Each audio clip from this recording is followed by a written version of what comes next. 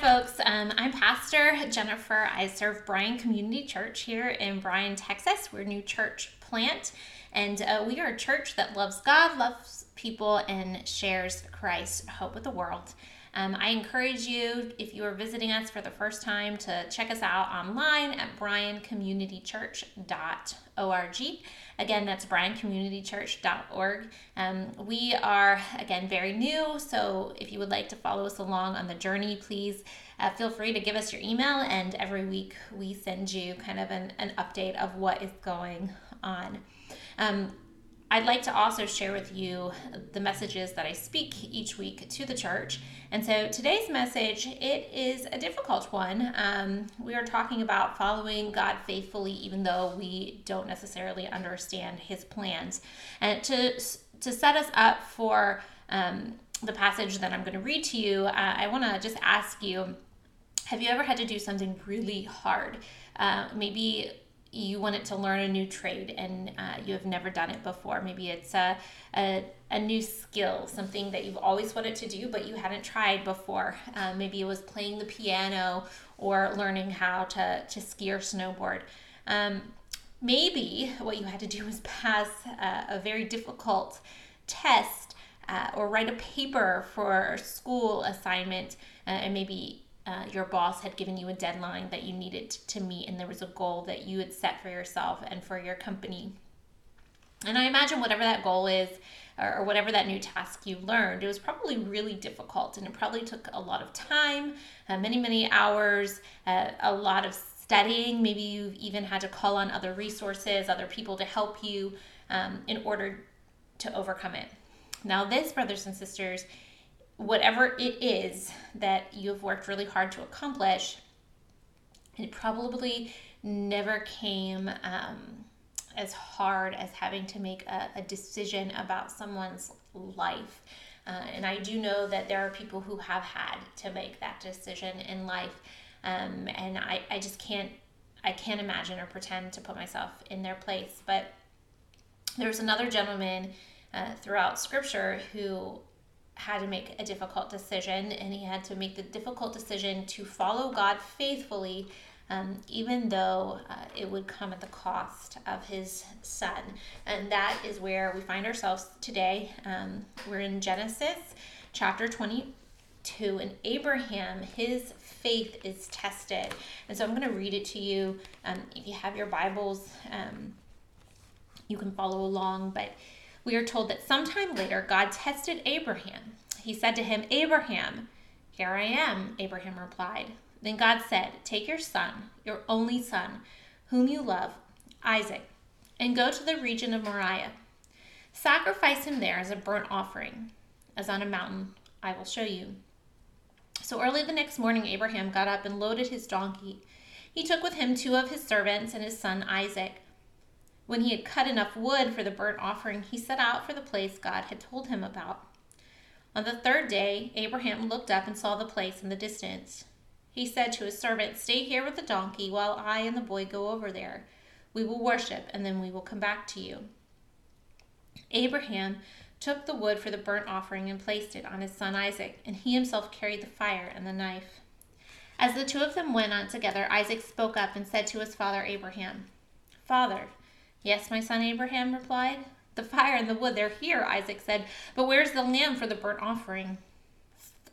And Abraham answered, "God himself will provide the lamb for the burnt offering, my son." And the 2 of them went on together. When they reached the place God had told them about, Abraham built an altar there and rearranged the wood on it. He bound his son Isaac and laid him on the altar on top of the wood. Then he reached out his hand and took the knife to slay his son. But the angel of the Lord called out to him from heaven, "Abraham, Abraham." "Here I am," he replied. "Do not lay a hand on the boy," he said. "Do not do anything to him. Now I know that you fear God because you have not withheld from your son, your only son."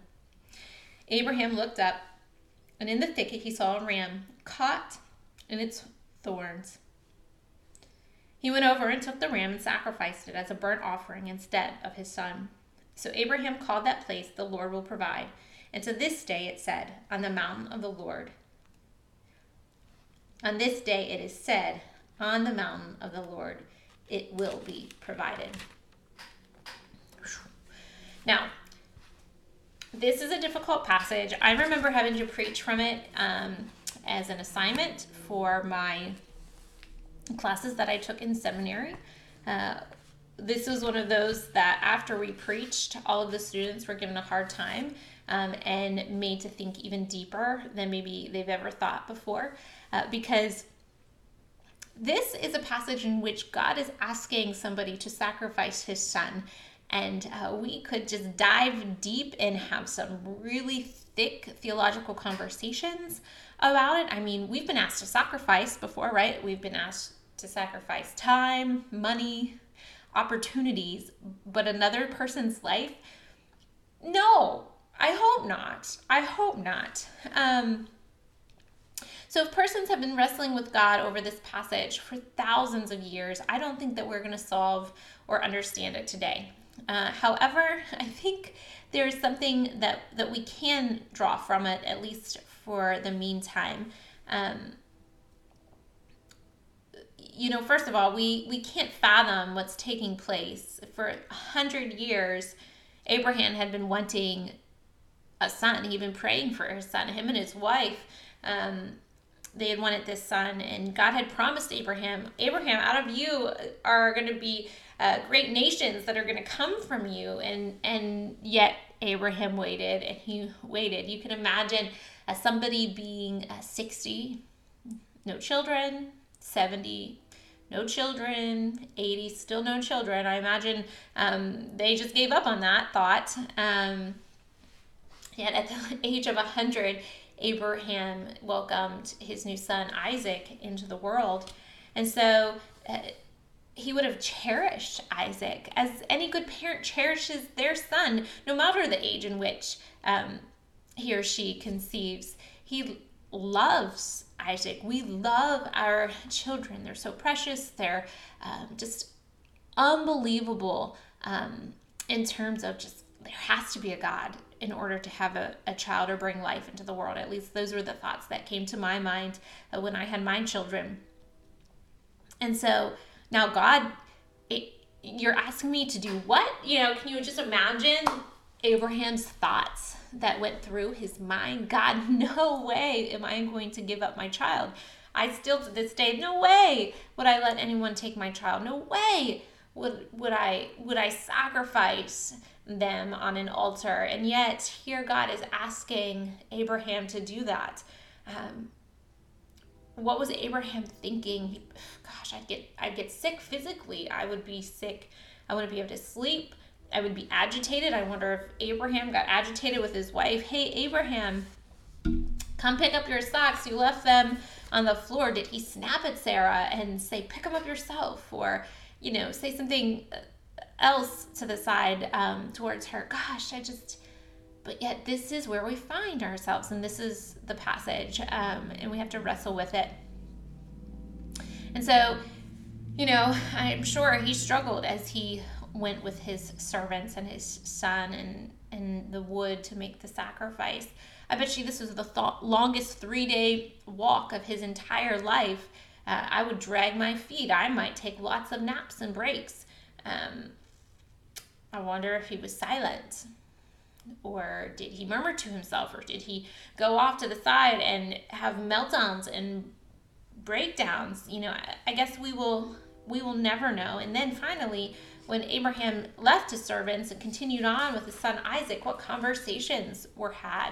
And then did Abraham have to tackle his son once Isaac realized what his dad was going to do to him? I mean, gosh, it's unbelievable. But yet he followed faithfully.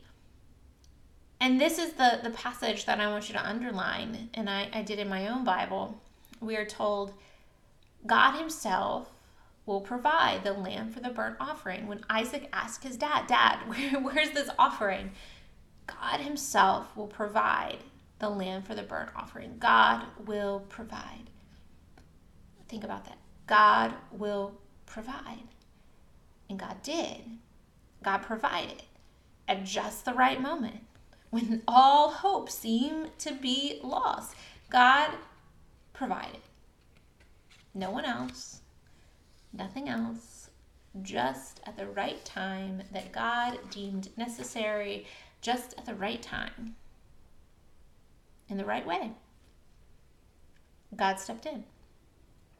And I think this is the passage, and this is the moment, and this is the lesson I want us to concentrate on. We're not going to understand or unpack why in the world God would ask such a horrendous thing of Abraham. But we can know that God is a provider. And that when we are obedient, like Abraham was obedient, and we walk out our path, God provides everything else that is needed. Right? And so in life, sometimes when we are listening to the voice of God and we're called to go and do something crazy like plant a new church, or to raise a family, or to take a new job opportunity, or say no to a job opportunity, we need to understand this. If God is saying no to an opportunity, or if God is saying yes to an opportunity and it doesn't make sense to us, we don't have all of the pieces put together, what I want you to take away from this message is what I said before and what Abraham said to his son. God will provide. We don't have to understand it. And we might be overwhelmed with thoughts, emotions, questions, doubts. But remember, God still provides. And so as a new church plant, as faithful followers of Christ, as community members, as people who are just seeking to live out God's will and God's ways, I want to encourage you to hear this message and to lean on God and trust Him. Because ultimately, thank God, Abraham did not have to sacrifice his son.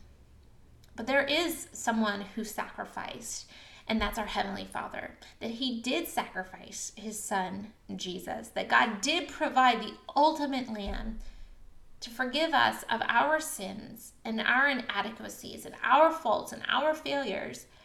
That there's nothing that we could do, there's nothing that we could say that could ever come close to being Jesus Christ and the ultimate sacrifice. And so God made a way for us so that we could have a relationship with our Heavenly Father, so that we could experience eternal life. For God so loved the world that He sacrificed His Son so that whoever believes in Him will have eternal life. And brothers and sisters, eternal life, it doesn't just happen now.